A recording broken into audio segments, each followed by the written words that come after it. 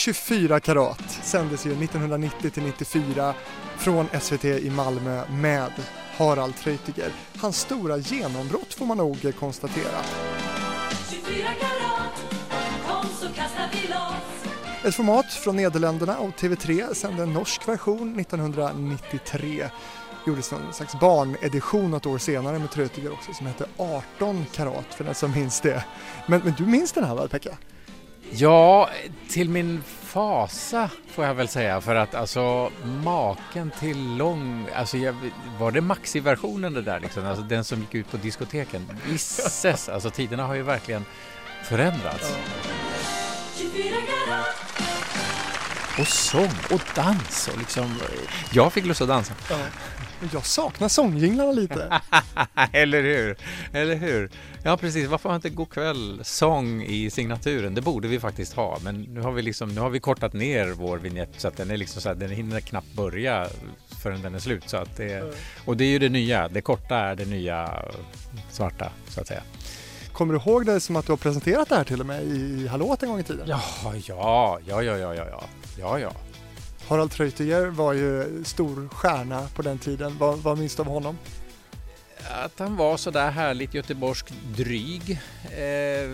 Lite väl långsam ibland. Jag kunde tycka att men kom igen nu, get to the point. Men det var väl det som var en del av hans charm, har jag hört. TV-fabriken är här med Pekka Heino. Ja, första minnet jag har av dig, Pekka, det måste nog ändå ha varit när jag tittade på Röda tråden. Ja, du bör vara i ungefär den åldern att hur gammal var du då? Tidigt 90-tal? Ja, 10-12 kanske? Ja, precis. Alltså vi gjorde ju en frågesport då med massa bilder och så skulle man knyta ihop bilderna med gemensam nämnare, den röda tråden. Och det var ju gymnasieungdomar som tävlade. Och så trodde vi att men då är det väl ungefär de som är i deras ålder som kommer att titta. Och det var liksom allt annat än de som var i deras ålder. Det var allt från 4-åringar som tyckte det var kul med en massa bilder som svischade förbi. Det kunde vara liksom Musse Pigg och sen kom det en vulkan och sen kom det ett guldarmband. Alltså det var nästan den första tv-frågesporten som verkligen tog vara på det här med bilder, bara gödsla med bilder. Men sen därifrån upp till liksom 94-åringar, och det kunde vi absolut inte förstå förrän någon sa att men de äldre, de vill se att det finns hopp för framtiden. Att det finns välartade ungdomar som är liksom prydliga och som kan svara på frågor och som kan någonting. Så att där fick vi svaret på det. Ja. Sen blev det 1000 och en bild också. Jag kommer inte riktigt ihåg vad skillnaden mellan dem var. Nej, du är inte ensam om det. Det kan jag själv undra. Nej, det var väl något som föddes av att jag inte ville fortsätta att göra Röda tråden ända in i liksom aftonsången. Och då liksom bara stående fot så satte vi igång med gemensamma krafter och hitta på en ny frågesport som var väldigt snarlik. Alltså där var det väl också, men det var bildgåt, det var typ sån där vem ska bort och liksom och vilka hör ihop. Och så var det kändisar som tävlade istället för så att säga, vanliga gymnasister. Så det var ett lite annat koncept. Roligare eller? Både roligare och inte roligare. Men det var väl kul. Men då blev det liksom mer fokus på underhållning. Den andra Röda tråden var ändå mer kunskapsbaserad. Och associationsbaserad. Men det här måste ha varit en kul tid för dig, för att du hade jobbat som programpresentatör. Du fick helt plötsligt ganska stort utrymme i program. Ja, Röda tråden det var ju det första program jag ledde och där är jag lite stolt för att jag fick höra i efterhand när jag hade fått uppdraget så fick jag höra att man hade bestämt sig för att nu ska inte alla frågesporter i tv ledas av män. Vi ska ha en kvinna, vi ska till och med ha en ung kvinna. Detta är liksom hugget i sten, så ska det bli. Men ändå så hade man kallat mig till ett liksom, litet väldigt provisoriskt eller informellt test på det produktionsbolag som skulle göra detta. Och när jag hade gjort mitt test så sa de bara att honom ska vi ha, typ. Ja. Så att jag är lite stolt där att jag liksom så här, trots denna liksom, att man hade bestämt sig för det ska vara en kvinna, nej, vi tar honom. Men det är så fortfarande väl, man letar väl med ljus och lykta efter kvinnor i tv? Ja, så illa är det väl inte som alltså nu talar vi ju som sagt tidigt 90-tal, nu är det väl ganska mycket bättre. Men visst, det finns väl säkert någon typ av, finns det? Jag undrar det, om det finns en typ av program som bara leds av män längre. Jag tror inte det, jag hoppas inte det. Borde inte vara så. kvinnorna här inne på SVT klagar ju ibland på att det fortfarande är väldigt gubbigt i tv. Ja, och det kan man väl inte annat än att kanske hålla med om. Men jag menar, alla klagar väl på något. Jag menar, inte så att jag säger att de har fel, men ja. Det kan vi återkomma till. Du, 2011 så blev du en av programledarna för Go'kväll. Som jag verkligen kände att där hittade Pekka hem, eller? Nej, men det var exakt så det var. Jag kände att när jag åkte upp till SVT Umeå sent på hösten, eller om det var till och med november, nästan december alltså 2010, och gick in i studion, satte mig på plats och så gjorde vi liksom ett låtsasprogram bara för att testa. Så kände jag direkt att men det är klart att jag ska vara här. Liksom nu har jag, som du säger, kommit hem. Och sen har jag märkt under de här 7 åren att jag har äntligen kunnat, tidigare har jag liksom samlat på mig saker, stoppat ner i min ryggsäck, alltså alla åren som programpresentatör och allt annat också. Nu började jag plocka ur den där ryggsäcken. Jag kunde till och med liksom överraska mig själv i en intervju eller vad det nu kunde vara. Men var kom det där ifrån? Ja, men det var något som jag liksom lagrade för ett antal år sedan och sen nu fick jag användning för det. Så att ja, det har varit hem. Det har varit mitt hem i snart 7 år och sen är det slut. Va? Ja, jag har bestämt mig för att 7 år räcker. 7 år är en lång tid. Det sägs ju att på 7 år så hinner ju alla celler i en människokropp bytas ut. Så att jag är efter dessa 7 år en ny människa. Och då måste ju denna nya människa göra något annat. Vad vet jag inte än, men inte Go'kväll. Det här är ju breaking news, det visste inte jag. Alltså, har du berättat om det här? Inte offentligt, Ja. Men nu gör jag det. Ja. Mycket spännande. Det där ska vi absolut återkomma till. Vi ska prata mer om Go'kväll i TV-fabriken naturligtvis. Jag tänkte först att vi ska prata om någonting som du har gjort otroligt mycket, nämligen programpresentationen. Och det är ju någonting som man verkligen också känner igen dig ifrån. Först måste jag fråga, vad tycker du att man ska kalla det jobbet? Man får säga vad man vill. Det liksom, det vanligaste är ju hallåman eller till och med hallåa. Vilket ju i och för sig bara stämmer på de kvinnor som gör det då. Men jag menar, det har varit, men programpresentatör är liksom den officiella titeln, men det låter lite yxigt. Hallåman är väl alldeles utmärkt. Hur många år blev det?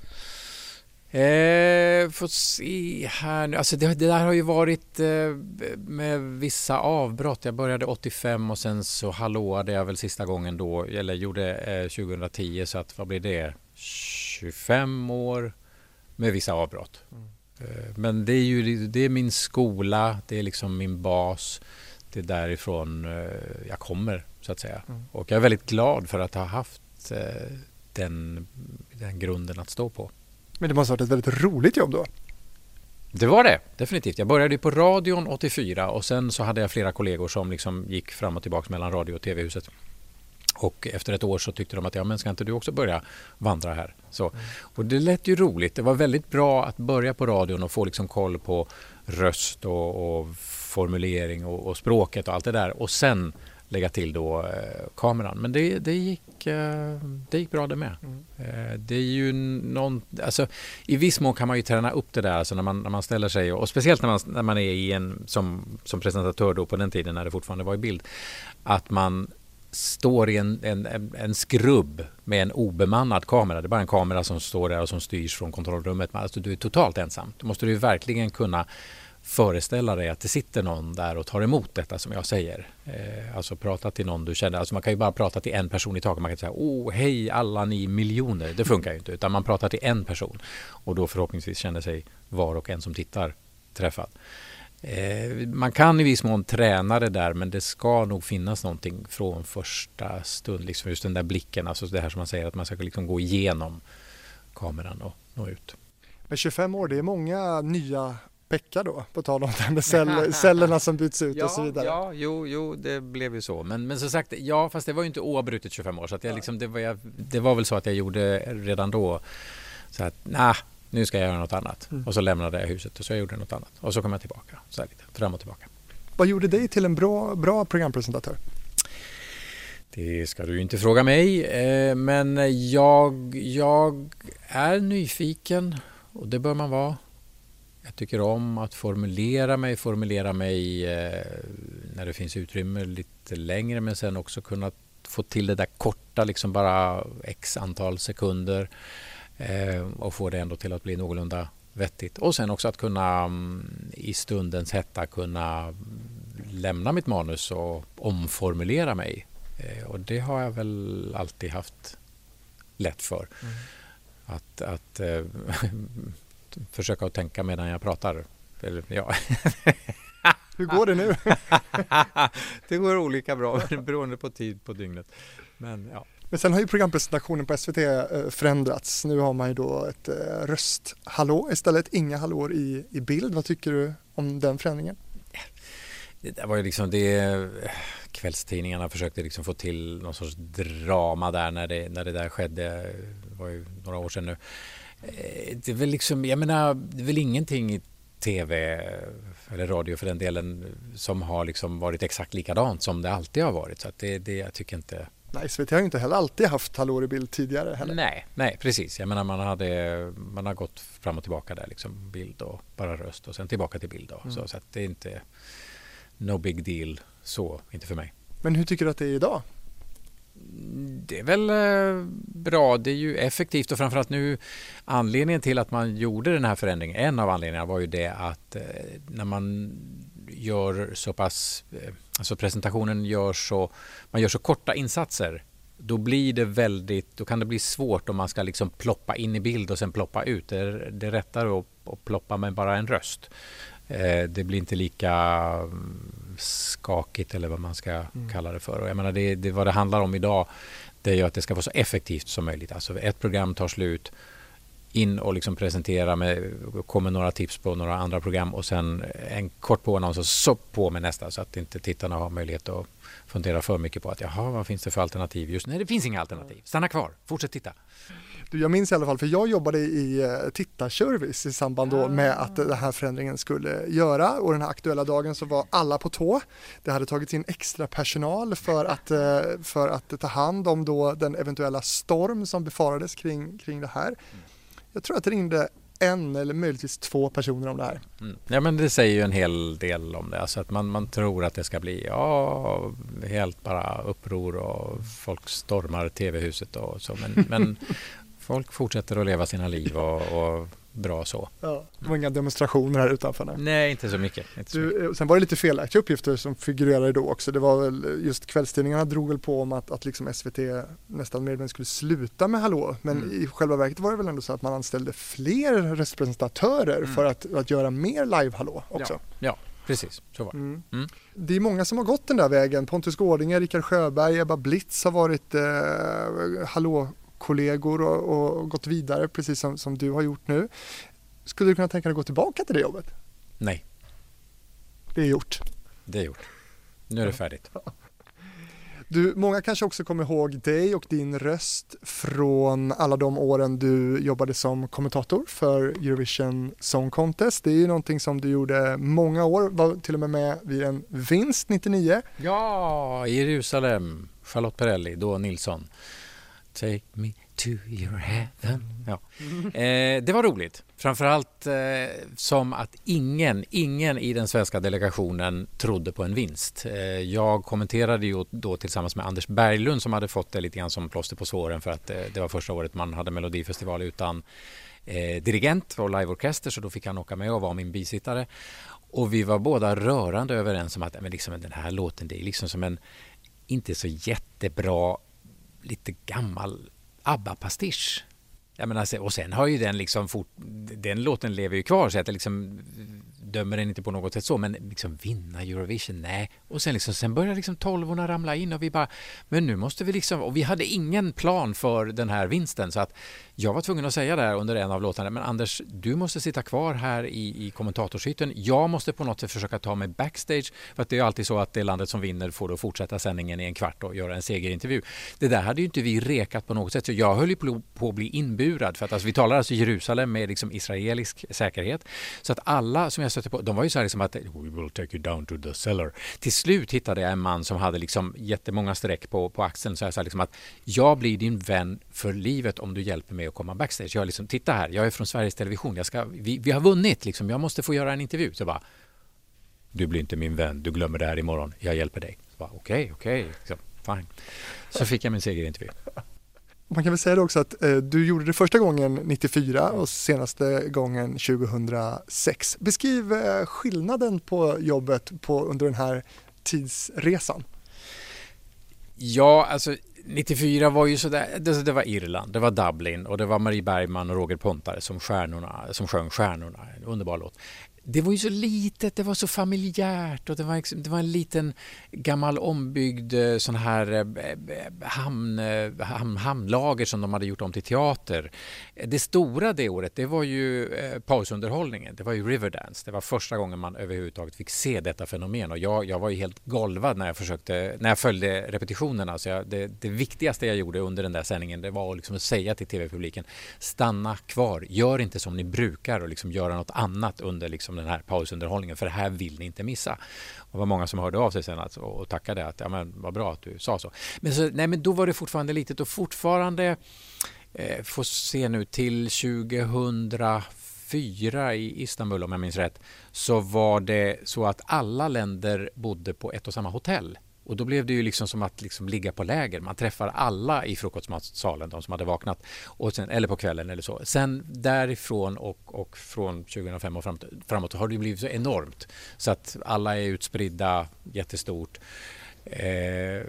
Men det var väl den stora skillnaden där liksom, från 94 till 2006. Just det där familjära, oerhört gulliga. Liksom. Jag kommer ihåg Norge, Elisabeth Andreasen var med då.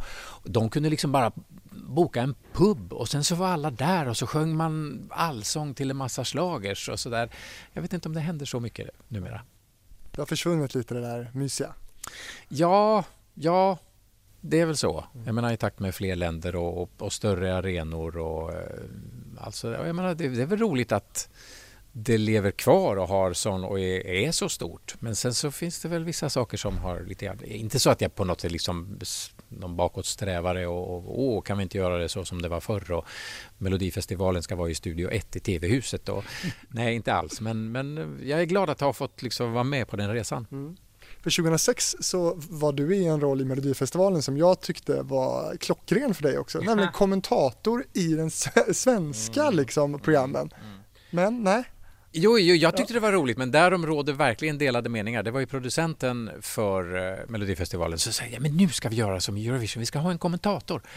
Och jag kommer ihåg att jag fick skit för att jag påstods avbryta Lena Philipsson då, som var programledare på scen. Och så kommenterade jag då, liksom introducerade bidragen. Jag avbröt inte henne en enda gång. Alltså, hallå, jag accepterar inte det där. Nu ska vi liksom lägga saker och ting till rätta. Det var roligt att få vara med även på den cirkusen, just det här med deltävlingar. Det hade jag väl varit lite grann och nosat på och gjort liksom varit besökt någon deltävling. Men nu var jag verkligen med på hela. Det var kul. Sen så kan jag väl tycka någonstans att jag kunde väl få vara programledare liksom och stå på scen också. Men det är en annan sak. Men det var kul att kommentera. Det var det. Varför har inte du lett Melodifestivalen? Ja, det undrar jag också. Det gick väldiga rykten just 94 för då var det bestämt, tror jag, att Katti Sahlström skulle leda, men sen var det väl inte 100 på, vem var det, Sven Melander va? Han tror jag kom in på ett senare skede och då blev det till och med så att kvällstidningarna trodde sig veta att det var jag som skulle leda tillsammans med Katti. Så blev det inte, men jag fick åka på Eurovision. Ja, alltså egentligen så tyckte jag väl att hade väl varit roligast att få ledare i Studio 1 i TV-huset. För att problemet som jag ser det är min personliga bara uppfattning, alltså som programledare i en stor arena, det kan bli lite svårt ibland att som programledare bestämma sig för, ska jag tilltala alla de här flera tusen i arenan, eller ska jag tilltala alla miljoner som sitter och tittar hemma, eller ska jag vända mig till den som kanske sitter själv och tittar på detta och vill ha en kompis. Det där är en väldigt svår balansgång. Jag kan själv tycka när jag sitter hemma och tittar att varför skriker ni? Ni har mikrofoner. Jag sitter här hemma i soffan. Jag har smågodis. Liksom, jag har det mysigt. Ja, just det. Nej, men ni har den där arenan att förhålla er till också. Det där kan bli lite knepigt. Men än är det väl inte för sent, va?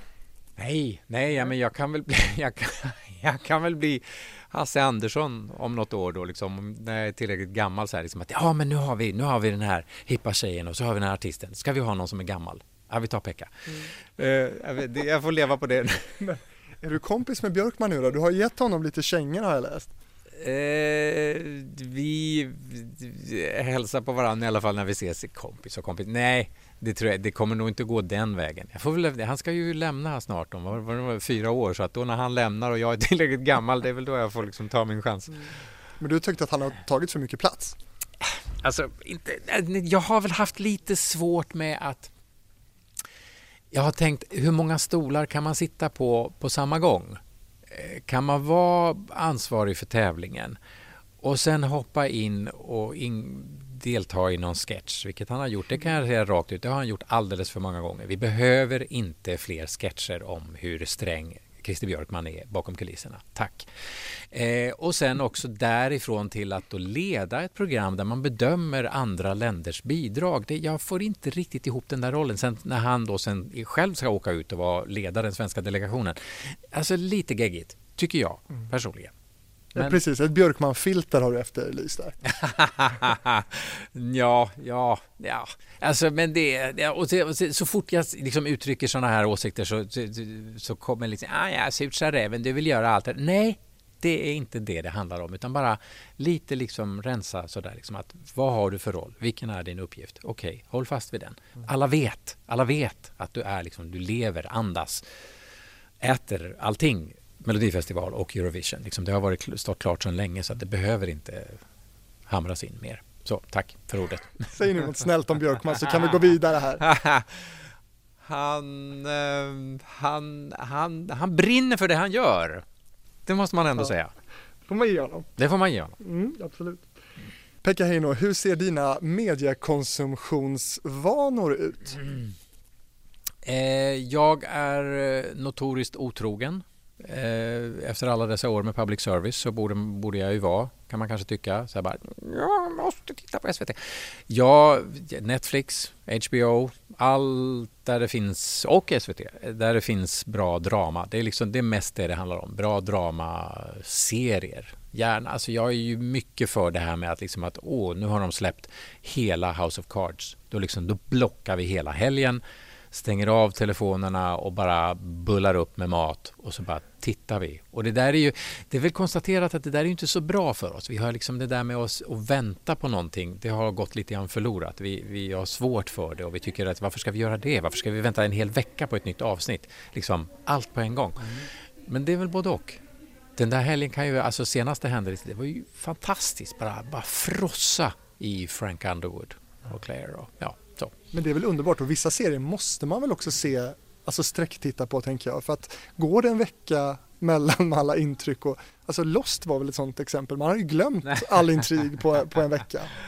Ja, fast då var det ju det vi var vana vid, så att vi visste ju inget annat. Så att, nej, men det är nog fördelar med både och. Ibland kan det finnas en poäng med att vänta, men ibland vill man bara jag vill veta nu. Men ta oss igenom en Pekka-dag när det gäller dina mediekonsumtionsvanor då. Alltså när du vaknar, vad konsumerar du då? Vi läser Dagens Nyheter, lyssnar på P1 Morgon. Om inte maken får bestämma, då blir det någon form av morgon-tv. Men jag bara väntar på tillfället att få slå av. När han liksom, men nu har det gått en halvtimme. Nu har du hört liksom både de korta nyheterna och de långa nyheterna. Nu stänger vi av. Men alltså en papperstidning och radio ska det vara. Och sen under dagen? Sen under dagen blir det nog att kolla svt.se. Det är nog min främsta nyhetskälla om jag inte liksom tittar eller lyssnar. Då går jag dit och bara liksom kollar. Har det hänt något? Eller som de säger, man gör det mest för att konstatera att ingenting har hänt. Påstås det. Men det kanske är gammal forskning. Sen är jag väldigt sådär old school vad gäller nyhetssändningar på kvällen. Då är det liksom så här, men det är ju liksom alla år som programpresentatör 18.00, 19.30. Då liksom så bara då ska tvn på. Alltså inte båda tillfällena. Då återigen maken, han vill gärna ha dem plus TV4s nyheter. Så bara, men har vi inte fått nog med nyheter idag? Den ofrivilliga nyhetsjunkin. Nej, men det är så löjligt. Alltså jag bara brukar fråga honom att men snälla, vet du inte, ja men det kan ha hänt något, ja eller hur, det kan hända nya saker hela tiden. Men om jag får rapport 19.30 så är jag nöjd. Och sen efter det, ja men då är det SVT Play, kolla ikapp på någon serie där eller som sagt någon sajt som har något intressant att erbjuda. Mycket drama för dig. Ja. Jo men det är på något sätt det ska vara bra manus, bra skådespelare, ett förhöjt liv. Sociala medier då? Instagram enbart.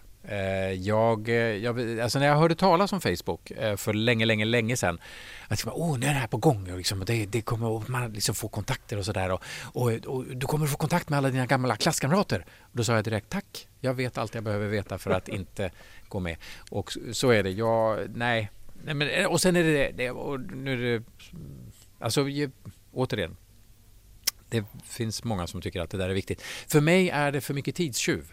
Jag vill inte förlora den tid som jag vill lägga ner på främst att läsa böcker. Och det har faktiskt konstaterats att folk generellt läser mindre på grund av sociala medier. För att de tar så otroligt mycket tid. Och sen också rent, alltså, jag behöver sova och det är också vetenskapligt testat och bevisat att det värsta du kan göra på kvällen det är att ha med dig mobilen eller paddan i sängen och kolla och bläddra och flippa i sociala medier och bilder och meddelanden. Så här. För att då väcker du hjärnan, då skickar du signaler till hjärnan att oj, nu händer det roliga saker, nu ska vi vakna, nu ska vi bli pigga. Nej, vi ska varva ner. Och det gör man bäst med en bok av papper med en bra story. Vad läser du just nu? Just nu, vad läser jag nu? Alltså, jag är lite dum så att jag kan ha flera böcker igång samtidigt.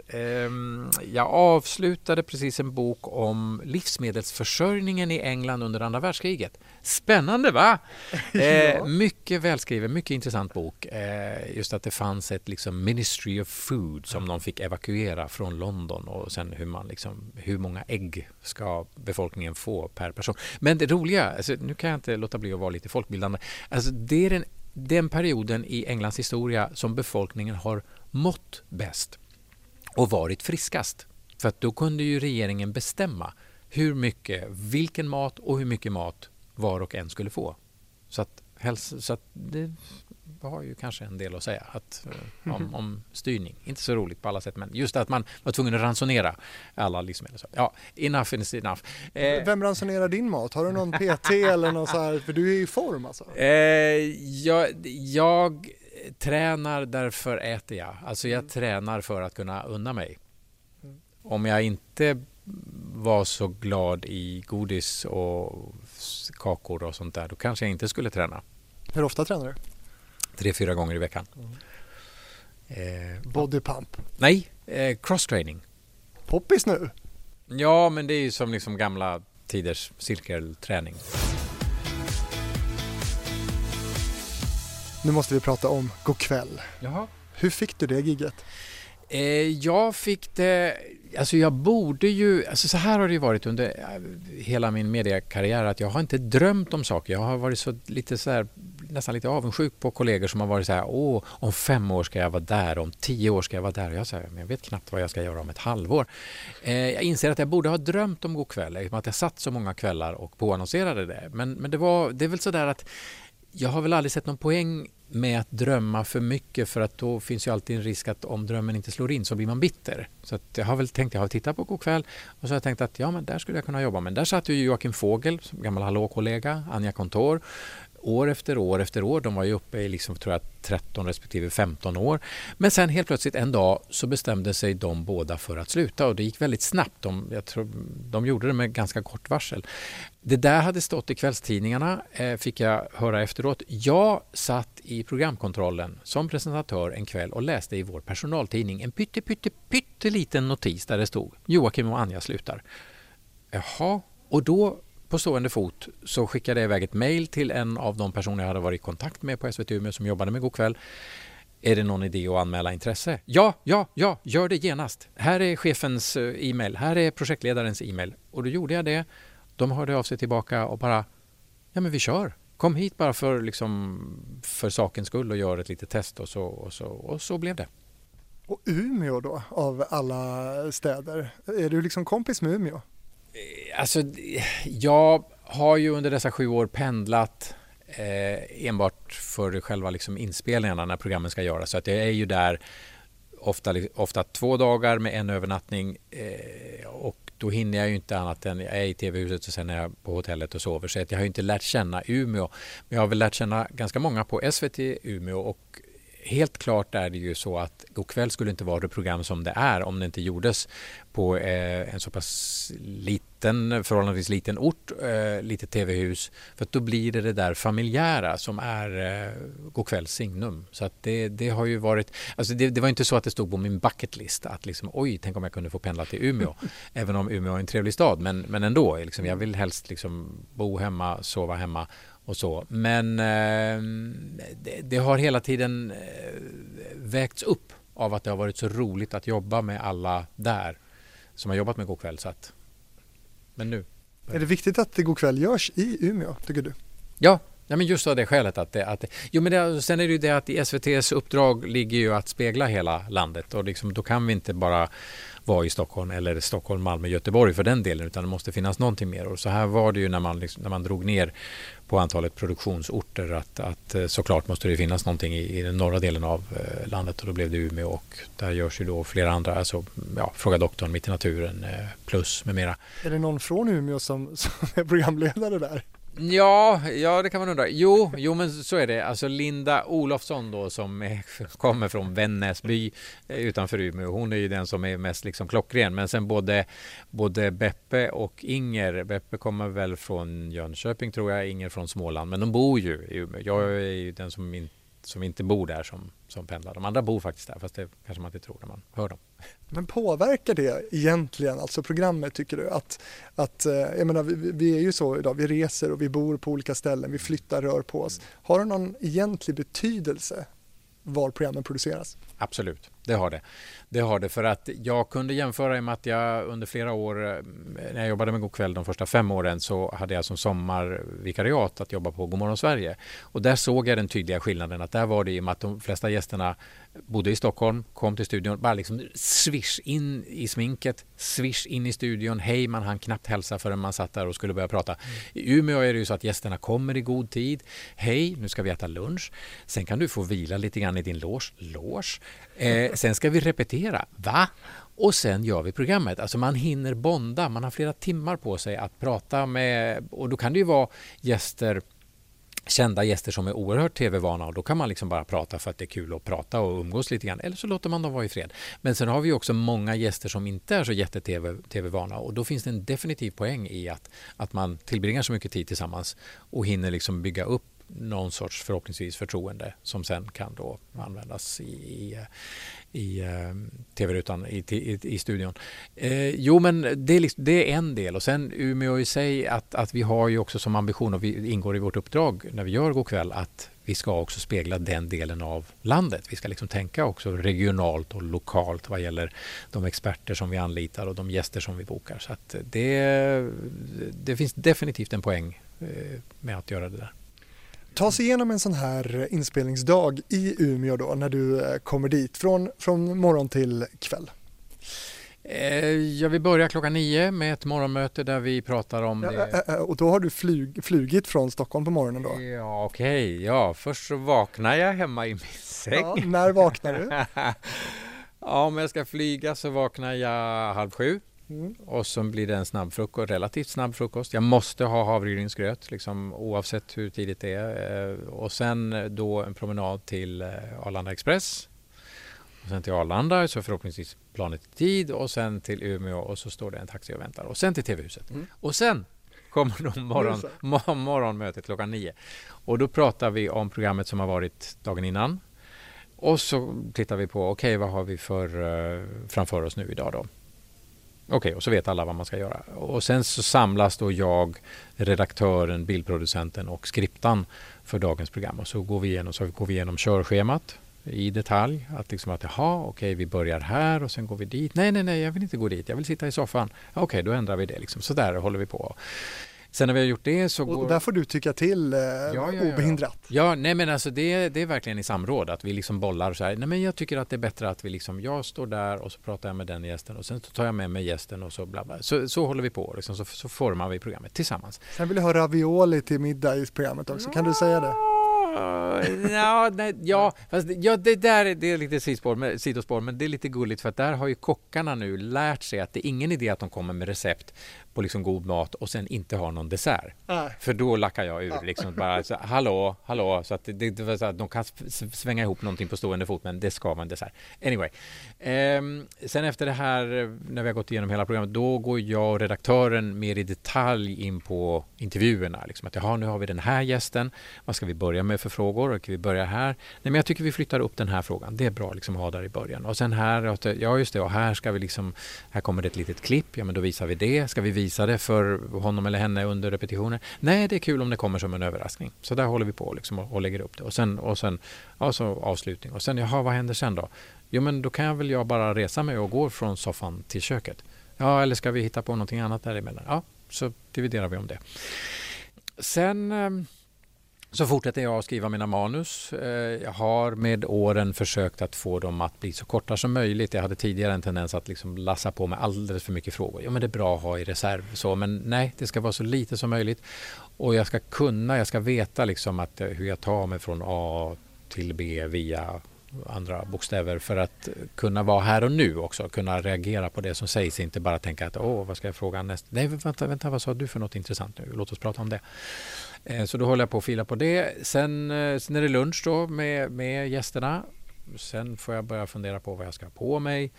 Men det är ändå så att du skriver liksom samma dag. Du har liksom inte förberett egentligen tidigare. Jo, det har jag. Jag har skissat. Jag har gjort någon sorts grovskiss. Alltså slängt in alla mina funderingar.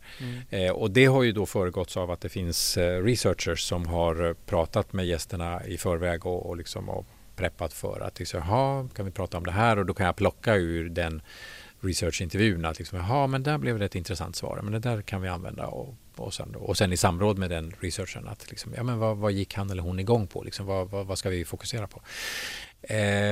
Men jag skriver, jag som sagt slänger in lite allt möjligt en dag eller några dagar innan och sen själva liksom, dagen D så då är det dags att liksom skala ner, kill your darlings. Och så lunch där mitt på dagen då. Och sen vidare. Och sen lite kläder är bra att ha. Och sen repeterar vi ju.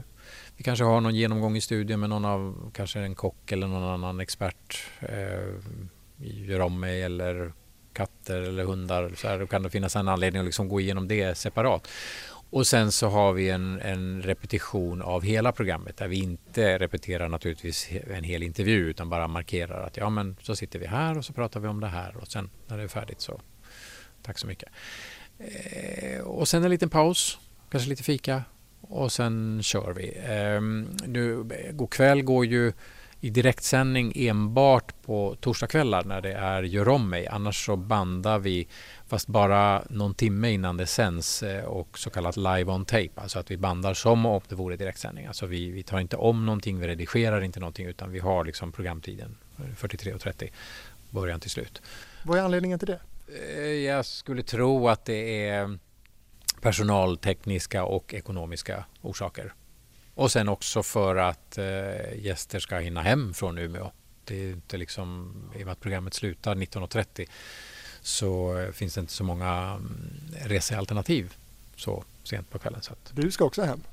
Ja, om jag inte övernattar just den kvällen. Så att, ja. Och när är ni då klara med programmet? Hur tajt innan sändning är det klart? Ja, alltså, från när vi bandar menar du? Alltså, men det var ett par, 2 eller 3 timmar. 2 timmar i alla fall, minst. Så att, och det är som sagt, det är för att man ska kunna liksom det har ju hänt några gånger sådär att vi har varit tvungna att bryta och någon gång kanske plocka bort någonting, men det är ytterst sällsynt. Oftast så är det liksom bara från början till slut. Och vad händer då när du är klar där i studion? Ja, då antingen så rusar jag ut till en väntande taxi och till ett plan som ska ta mig hem, eller så tar jag en promenad till hotellet och försöker varva ner och gå igenom vad som har hänt och få liksom alltihopa att landa. Jag har stundtals haft lite svårt att släppa intervjuerna, allra helst de kan liksom gå i repris i mitt huvud, och sen så ligger jag och så sover jag lite dåligt och sen så vaknar jag 5:00 och sen tänkte jag, men 5:15 börjar jag i reprisen, den tidiga morgonreprisen, så då tittar jag väl på programmet då, vilket är vansinnigt, för att då sätter jag igång hela liksom aktiviteten i huvudet alldeles för tidigt, men det händer lite för ofta. Vad tycker du om att se dig själv på tv? Alltså det jag liksom varken tycker eller inte tycker om det, för att, eller jag har ingen åsikt, för att det från det att jag började som programpresentatör 85, så det ingick i utbildningen att nu har du gjort en insats, nu tittar vi på den. Så att jag är liksom, jag är så van vid det, så att jag gör det. Det är ju det enda sättet för mig att lära mig av mina misstag och också kolla på, men det där blir bra, det där ska jag liksom verkligen odla vidare, så att säga. Jag blir väldigt förvånad när jag hör kollegor säga att nej, eller både kollegor och folk överhuvudtaget som är med i tv, nej, jag tittar aldrig på mig själv. Så jag bara, men hur kan du inte göra det? Det är som sagt, det är det enda sättet att lära sig. Andra ska ju inte behöva komma och säga, det kan de ju göra om de tycker det finns anledning, men att du gör inte si eller gör inte så. Jag måste ju vara min egen någonstans strängaste kritiker, tycker jag, och titta så jag inte har lagt mig till med några olater och maner och inte heller fastna i rutiner. Jag menar, efter ett antal år så kan man ju tycka att men nu kan jag väl bara gå in i studion och så bara river jag av det här. Men så fort man tänker så då är det liksom på väg utför, tror jag. Är det så det har känts nu? Är det en del av det som har landat i ditt beslut att nu då sluta med Go'kväll?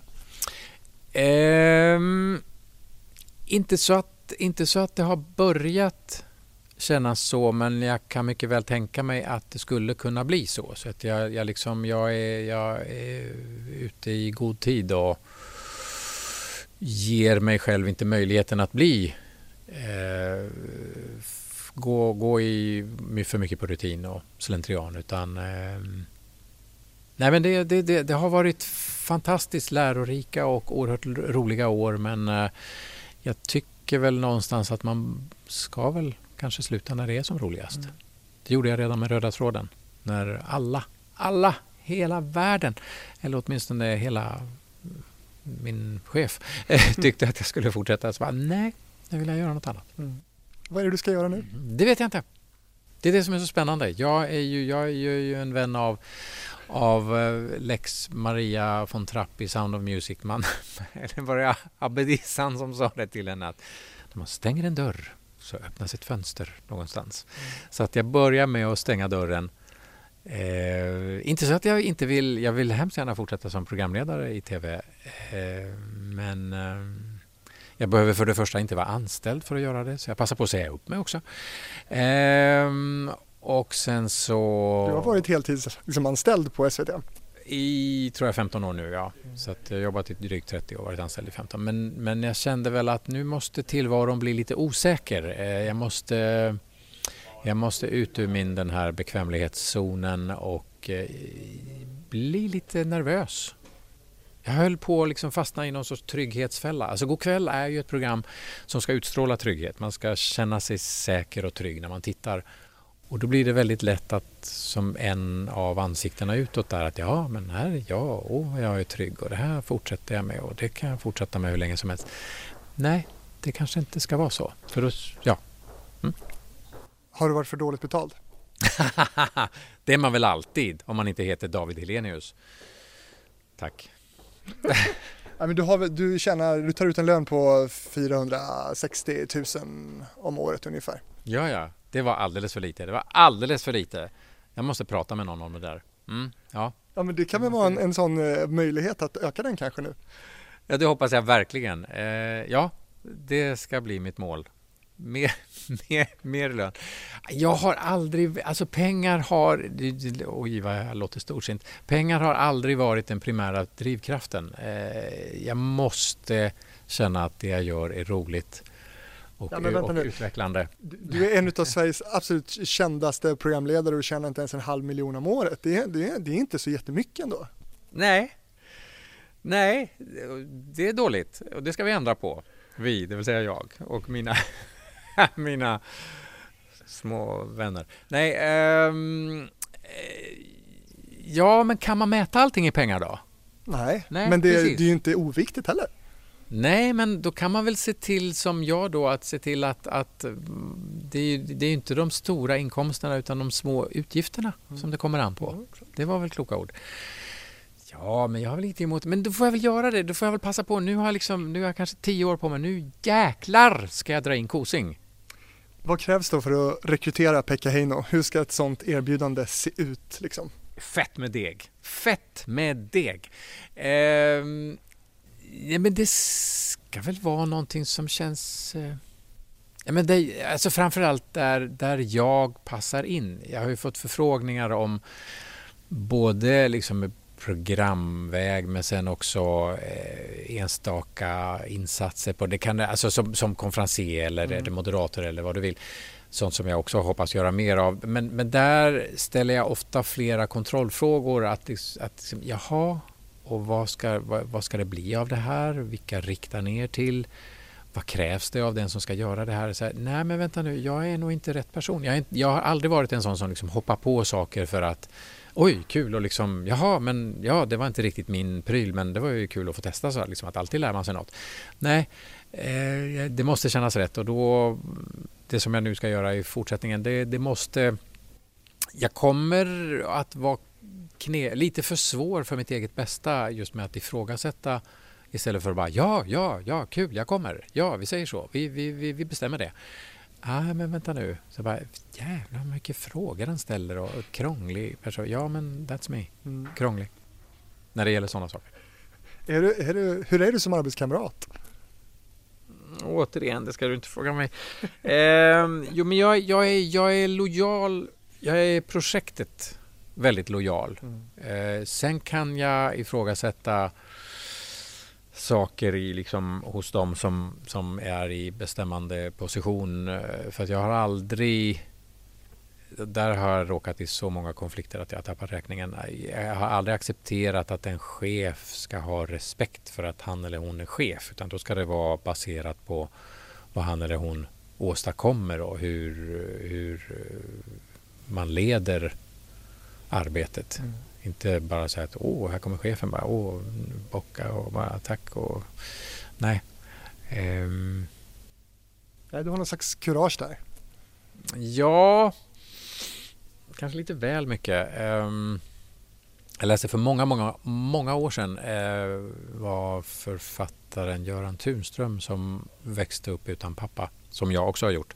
Att just det med att man gör det så finns det liksom inga naturliga auktoriteter i ens liv, eftersom pappan historiskt sett i en familj är den auktoritära. Nu har jag en extremt auktoritär mamma, men det kompenserar inte. Det där kanske det ligger någonting sådär att jag bara, jaha, och du är chef och so what? Nu ska jag tala om för dig vad jag tycker om dig. Har inte alltid varit så smart i min karriär, men...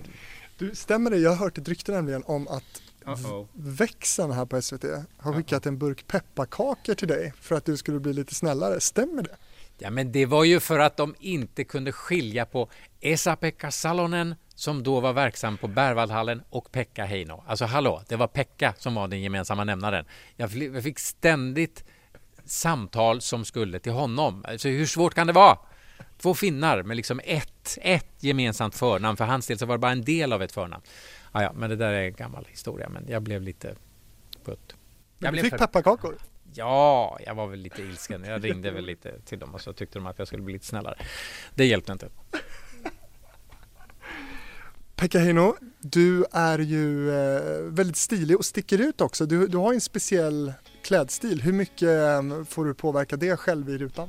Helt och hållet. Jag väljer mina kläder helt själv. Och jag har alltid från den stund jag började 85 då som presentatör, så har jag bara liksom känt att starka färger, klara färger, mönster i den mån det går, man kan inte ha vilka mönster som helst i tv. Det ger mig energi och då gör jag ett bättre jobb. Och sen är det så här, så många tv-produktioner som jag själv har tittat på. Alltså svart bakgrund, ganska mörkt i studion. Och så är programledaren svartklädd. Hallå! Är det meningen att vi ska se dig? Eller kunde du lika gärna ha gjort det här i radio? Kom igen! Ta på dig någon färg, för helskotta. Och det har jag gjort. Och jag har fått väldigt mycket positiv respons på det. Så att jag kommer att fortsätta. Så länge jag syns i rutan så kommer jag vara färgglad. Pekka Heino som alltså har sagt upp sig från SVT, ska sluta med God kväll. Jättekul att du vill vara med i TV-fabriken. Vill man kika lite på ett rörligt extra material där jag har följt med Pekka på sitt jobb, ett av de jobb som du har gjort här på SVT som speaker av trailers, så kan man göra det på Facebook. Facebook.com/TV-fabriken. Vill man mejla till det här programmet gör man det på fabrikspost@gmail.com. Pekka Heino, det var jättekul att träffa dig. Tack så mycket. Det var ju roligt. Fick jag lite tankar liksom på vem jag är och varför och vart jag är på väg. Det är det som är nyttigt med just att sitta och prata. Ja, det är bra att prata om sig själv ibland bara sådär. Tänk om man fick göra det mer. Och jag vill prata om det. Nej, inte så ofta. Men när det händer så är det roligt. Tack. Och lycka till framöver. Tack så mycket.